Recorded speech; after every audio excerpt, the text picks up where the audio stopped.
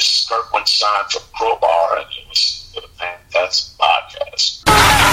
Phantasm.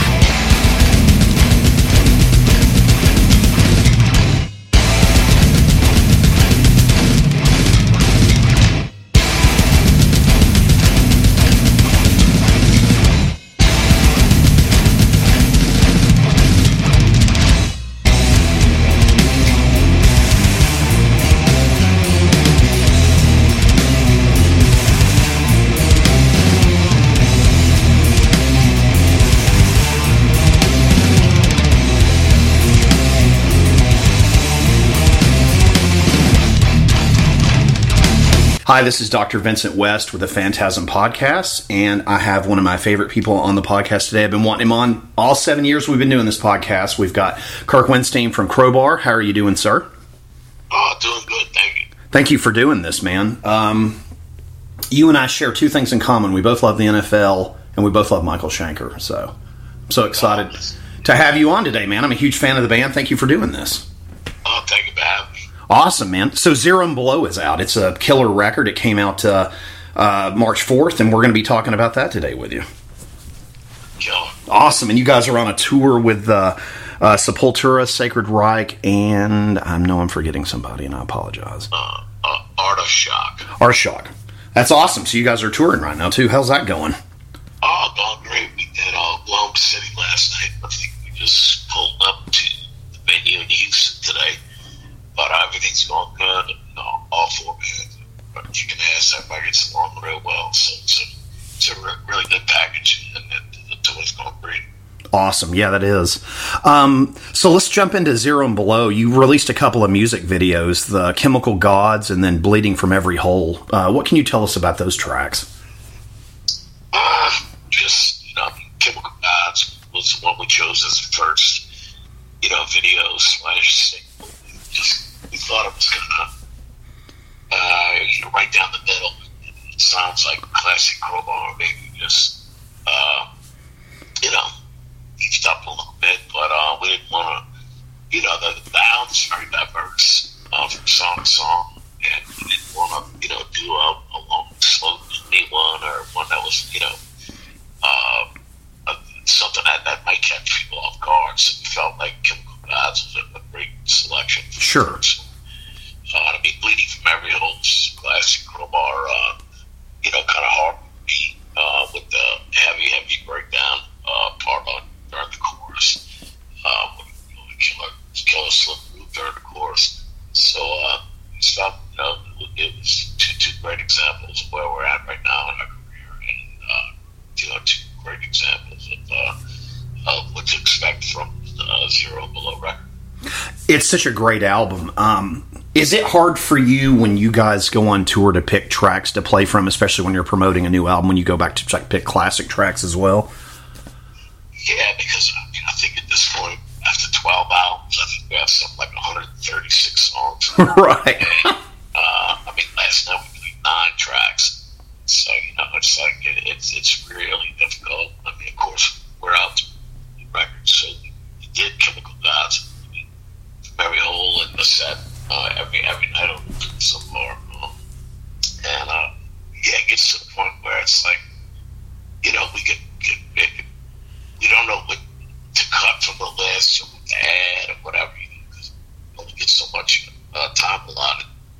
And even with headlining shows, it's like, okay, we play an hour and 15 minutes. So, it might be 14, 15 tracks out of 136. So it's really difficult to ask when it comes down to picking good songs to perform live. Sure. I remember the first time I saw you going way back.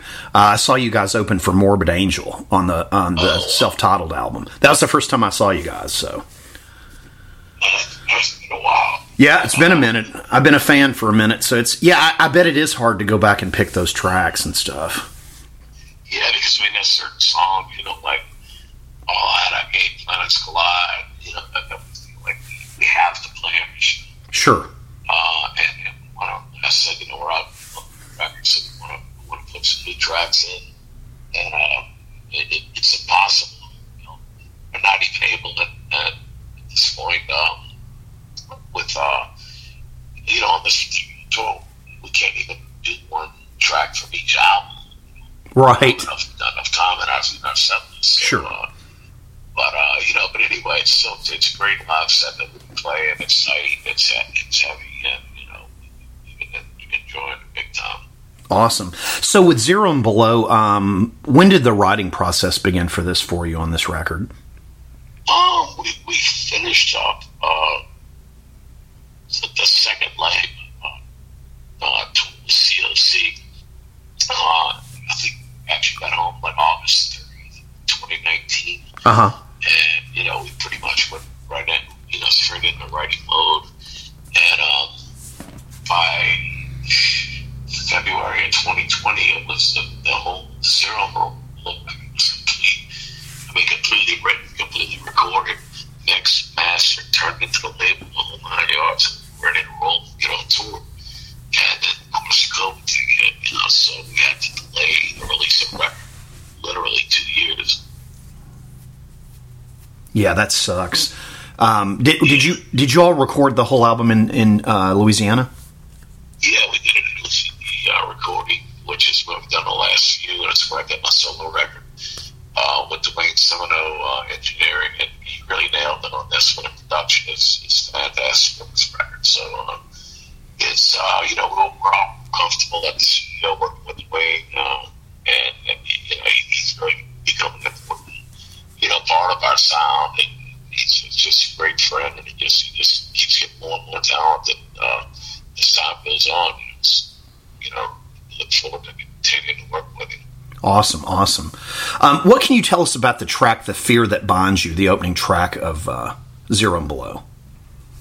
It's just hard, and Crowbar, initially I had written that riff on the riff, or really the kind of like half of the song.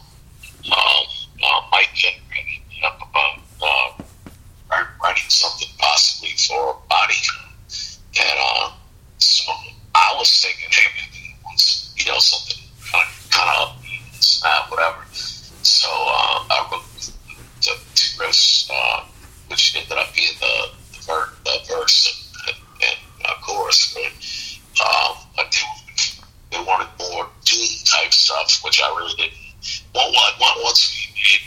Once we got it up on the same page, it was kind of too late. They were already done with drum tracks and whatnot. So I said, I'm going to trim it up a little bit and get the other guys pitched in, and together we collaborated and came up with a killer Crowbar song. That was the first one that was written for the record, and we kind of just said, let's just open the outlet. It's hard here.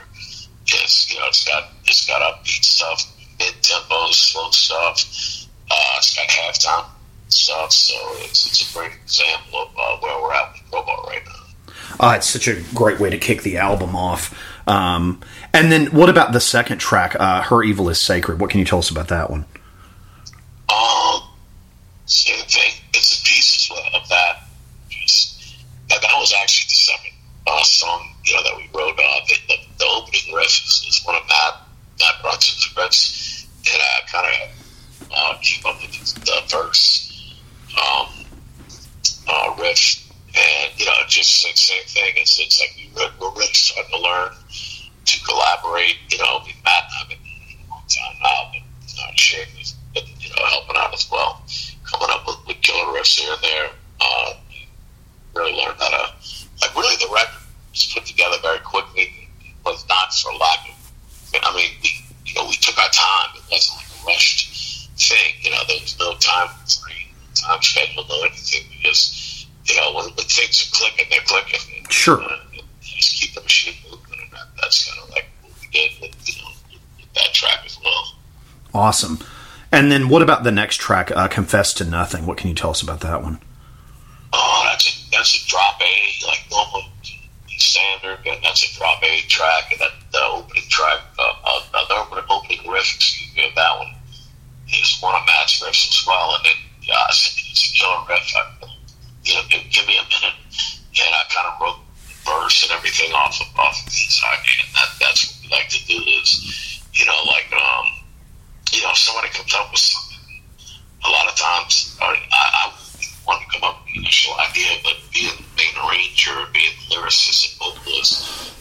I'll take somebody's idea and run with it. And that's a perfect example of that, you know. That's a killer track too. I love that one. And then just musically, what about Chemical Gods, the next track? From I came up with the main riff, opening riff, whatever you want to call it, and the chorus, and the middle section was, got to a part, the point of the song where we're like, all right, this is killer. It's got a great groove. It's heavy.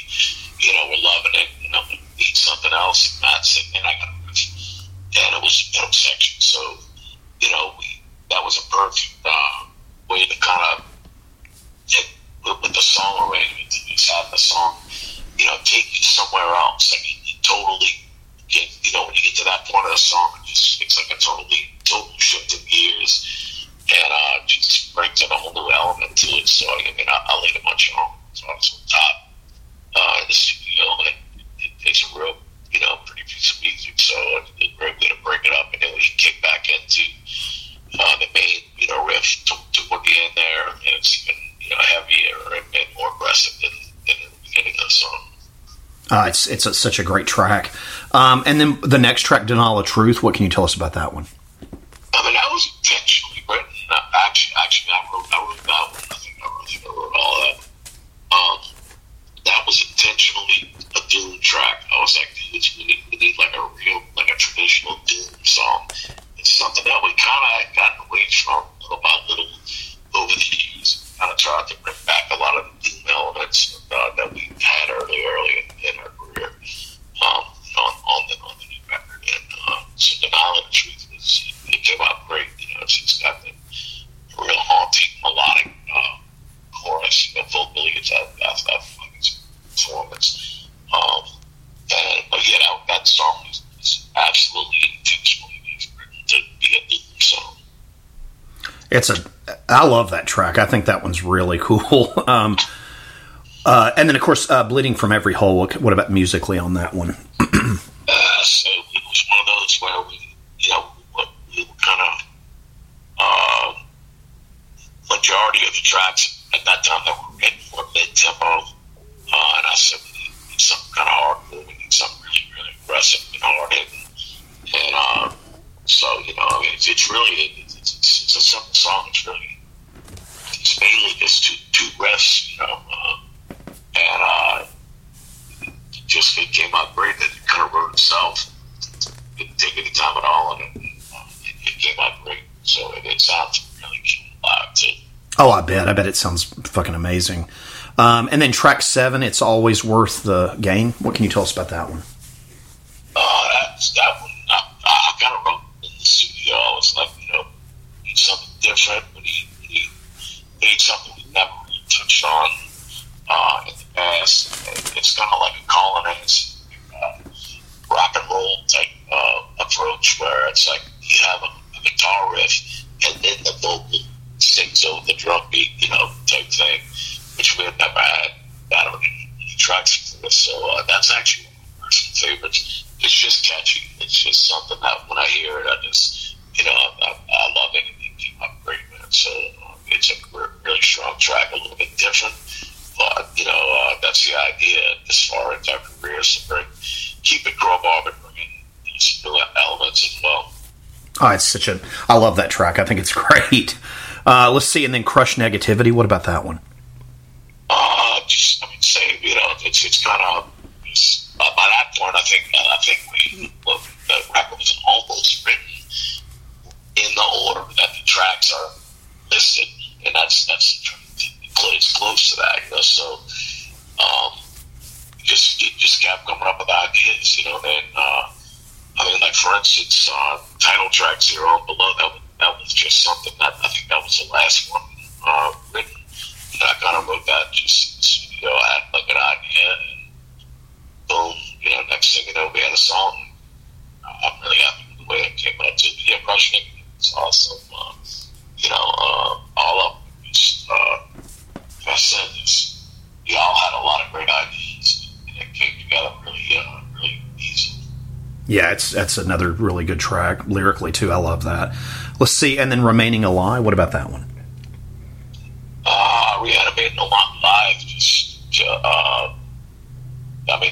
hard. It's hard to really point each little riff and each little thing. And Sure. You know, by that time, we were close to winding up, you know, the rating of it. But it's, you know, it's a killer track. I mean, it's one of the few records that we have because we all got to, you know, unfortunately, we had to sit on it for 2 years, but we all got an opportunity to listen to it so many times. Sure. You know, we're all really happy with the way all of it came out. And, you know, it's a real strong record, you know, from track 1 to track 10. Yeah, I really like it, man. It's fabulous. And then the last track, Zero and Below, what can you tell us about that one? It's just kind of, you know, haunting type vibe to it. It's actually the only first and only at this point Crowbar song that's got actual acoustic guitar on it that was doing type. You know, it just kind of builds on just a few simple riffs that are really melodic but heavy. And it just kind of builds. I love the way that the way the outro of it, the way the song ends. He just kept taking away things, you know, and you end up with the you know, guitar part that's really, you know, a beautiful riff. So it's just a great classic, you know, song. It's such a fabulous record, man. I love your all's records, too, because it's not like a track thing for me. It's like the whole thing. You take in the whole new Crowbar album, you know. And you go back through any of your catalog, and I love that. Every time you get a new album, it's like, okay, what have they done this time? And it's so solid. And you guys always put such good stuff, so thank you for that. It's so awesome. Thank you. Yeah, of course. Can you tell us about the cover art for Zero and Below? Actually, I can't think of the guy's name. He's done artwork for Creed and Slayer and I think Testament and a bunch of bands. Jamie Jost actually got with the guy, kind of came up with the concept, and it just fits. You know, the whole Zero and Below thing is just the whole vibe of the record to me. It's kind of, for some reason, it's kind of like a wintry feel, which I like. It's kind of cold and dark and you know, doomy and the artwork. He did a great job with the artwork, and it really fits. You know, to me, it looks like the record sound, and that's important. Absolutely, yeah, it's fabulous, man. And I've got to ask you about this. So, as far as like touring, when you guys finish this, do you have any plans after that? What you guys are going to do, Crowbar West touring wise? I mean, depending on what the heck's going on. I mean, we're supposed to the Sepultura Cigarette Crowbar in November, so we're hoping for that. We got some stuff in the summer and in the fall as well that we're working on right now. It's just, you know, things are a lot better, but things are still up in the air. You know, sure. Got some down shows, a few one-off shows here and there, but you know, things are still up in the air. We're trying to get something in July going. Nice. And really, I mean, you know, it's been so long for us, you know, the band members, that we're to the point where we're like, you know, ready to start writing the next record. You know? Oh, okay, sure, yeah. In 2 years, you know, so we're hungry to start writing. I was going to ask you too. So let's talk Saints football here, man. You're a huge fan. Sure. I saw you guys one time with Goatwhore a few years ago. It's been several years back now, I guess. And you went on some kind of like AFC South. I was like, God. I mean, I love it, man. I love your enthusiasm. I'm a huge football fan. I love it. Tell me what do you think about the whole Sean Payton leaving thing? Tell me about that. I mean, I think it was time. I mean, that they did what he could do. You know, I mean, considering, you know, I mean, that really when Drew Brees retired, it was just kind of, you know, we're in a whole another realm of everything right now with Saints football, and I really don't know what to think or what to do. I mean, it's so odd to not have Brees. You know, you always felt like you had a chance with him. To me personally, I don't think Jameis Winston is an answer. Although he was doing well when he got hurt. Sure. And apparently he's our guy. I personally think we should have tried to draft up and get a could potentially be a franchise quarterback. I mean, I know the kid from Pitt is. Pickett? Really good. Yes. And I was hoping to try to actually, trade up and him. And, if you have a year or two where he's got his, he's learning and he's young and whatnot. But I mean, myself and all my friends are the Saints fans are like, if that kid ends up being like a, star franchise type quarterback somewhere, and we didn't try to get him, because I just don't see it. It's like, and then I found out the other day we signed Andy Dalton. Yeah, I saw that. But I mean, it's like we just don't have went from having a superstar quarterback, franchise guy, lucky to have for all these years, to just everything is just unclear right now. We don't know, we really don't know. Lost Armstead, one of our offensive tackles is amazing. He went to the Dolphins. Yeah, he went to the Dolphins. Yeah, just retired, and just like is Michael Thomas going to actually play well? He didn't play one down last year, and he was hurt the year before, and he's making $1 gazillion, and he hasn't done shit. So he's really up in the air. Like as far as what we believe, does he have the talent? Absolutely. There's a reason he caught more passes than anybody in the league for 2 years in a row. And was a Pro Bowler. Are you talking about Thomas? Yeah, Michael Thomas. Man, he's a monster when he's on the field. Well, yeah, but I mean, he didn't play it down last year. Oh, I know. He's got a lot to prove. To us, it's like, okay, is he going to step up and be what he is getting paid to be, or right? Is he just did he just want the money and he's done? So right. We'll see. So it's going to be the Kamara thing's a mess too, Kirk. You know it. What's that? The Kamara mess. That's all. Oh God, yeah, that was just that sucks, dude. He's such a great back too. Yeah, no, he's awesome. But I mean, that was just totally, I mean, whatever.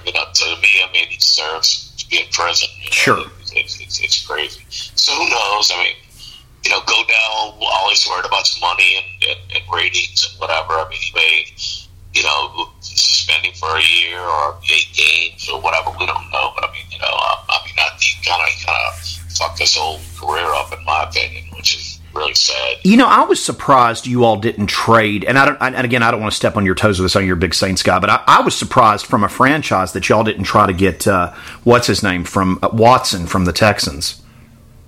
We did. They did. Oh, okay. Yeah. In fact, we were one of the few teams that he apparently met with more than once. So he basically strung along the Panthers for well over a year, kind of acting like he really wanted to go there. Uh-huh. We tried everything we could to get him, and then he ended up, in Cleveland. So it's just the nature of the business. He's probably going to get suspended still. They're saying. It's very possible. Although, I mean, it's hard to suspend somebody when there's no legal oh, I know. Action being taken against him. Kamara's a different thing. Sure. He fucked up. He's guilty. Right. There's no ifs, ands, or buts about it.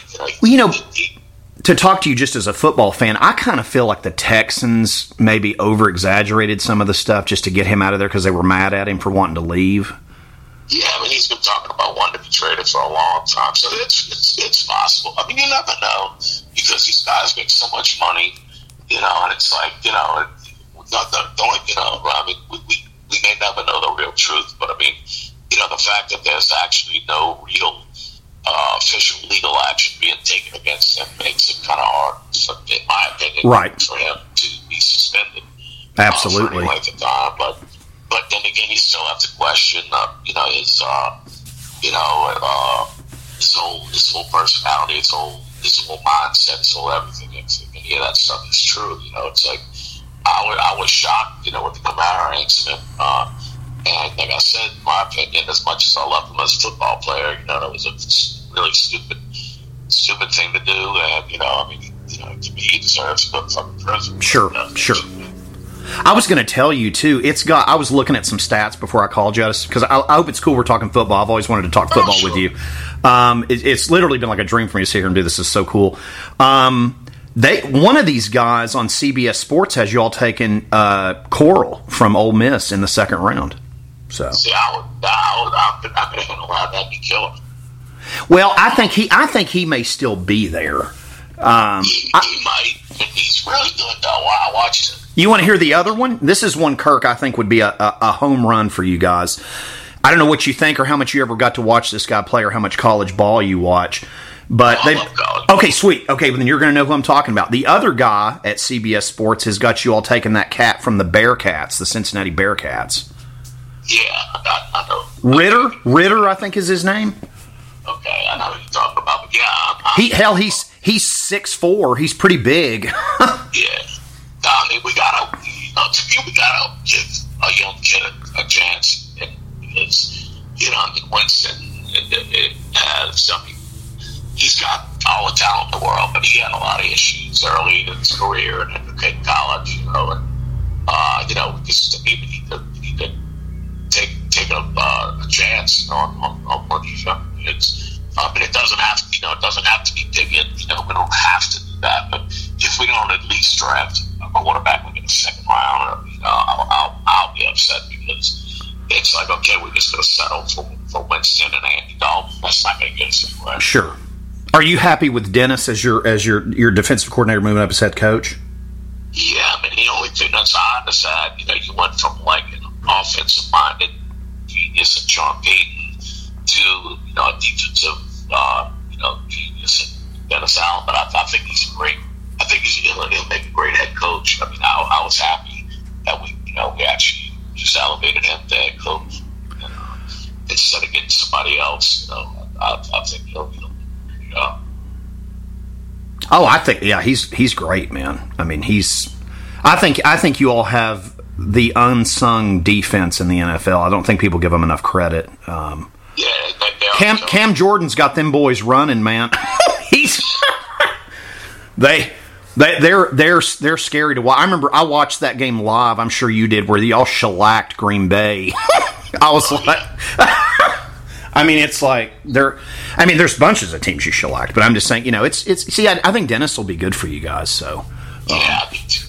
So I mean, there's a lot of things to be optimistic about. My biggest concern is quarterback and the Kamara situation, and then is Michael Thomas going to step up and play a full season, be extremely productive, or is he just done? Sure. He's so talented when he's on the field, Oh, absolutely. You can't guard Mike. No, I mean, he's just going to take come when he's healthy and playing, so it's for the best for him. Well, we'll see what they end up doing. Like I said, I think I could see you all moving up and getting Pickett in the draft if he's still there. The thing that would scare me is fucking Atlanta and fucking Carolina are so high up in the draft. They're saying they're going to take either Pickett or the kid from Liberty. So I think that's why a lot of these people have you all taking Matt Corral from Ole Miss. So yeah, I think the Ole Miss kid is great. He is. He's got a cannon of an arm. If you got to watch him, he's man. Yeah, he's really good to watch him. About 3 or 4 games, that he played in last. So I just hope some young quarterback high up. Really. I tell you though, I think you're right about Pickett. Though Pickett looks like he may be ready to go. Yeah, I mean, he's a very, very, big words, but I mean, you never know. He could end up being like a Joe Burrow type thing. I don't know if he's quite that good. Right. Going to be that good that quick. Because Burrow really barely played the first season, second season, sure. Super Bowl. So it's like he's definitely. But I think Pickett's got and everything about him. He's got the potential to definitely be a franchise quarterback. Oh, absolutely. I'll tell you another one, just to talk football with you. I think Herbert on the Chargers is going to be a stud. Yeah. I mean, I agree with you. I really do, and I'm not a Chargers fan, but I'm just saying, damn, he's pretty fucking fun to watch. No, totally, man. But yeah, it's just for us. I mean, we're all during the whole thing. I mean, we've been on tour for over a month now, so during that whole thing, we're watching, pretty much every day. NFL Network, the whole 9 yards, sure. and and just trying to keep up with it. But anyway, yeah, man. So hopefully, like I said, I'm just gonna be optimistic with the Saints and hope for the best. Yeah, man, I wish the best for you. Dude, Zero and Below's out right now. Guys, Kirk, thank you for doing this, man. I'm a huge fan. Good luck with everything. Zero and Below kicks ass, and all my best to you, man. I appreciate you doing this.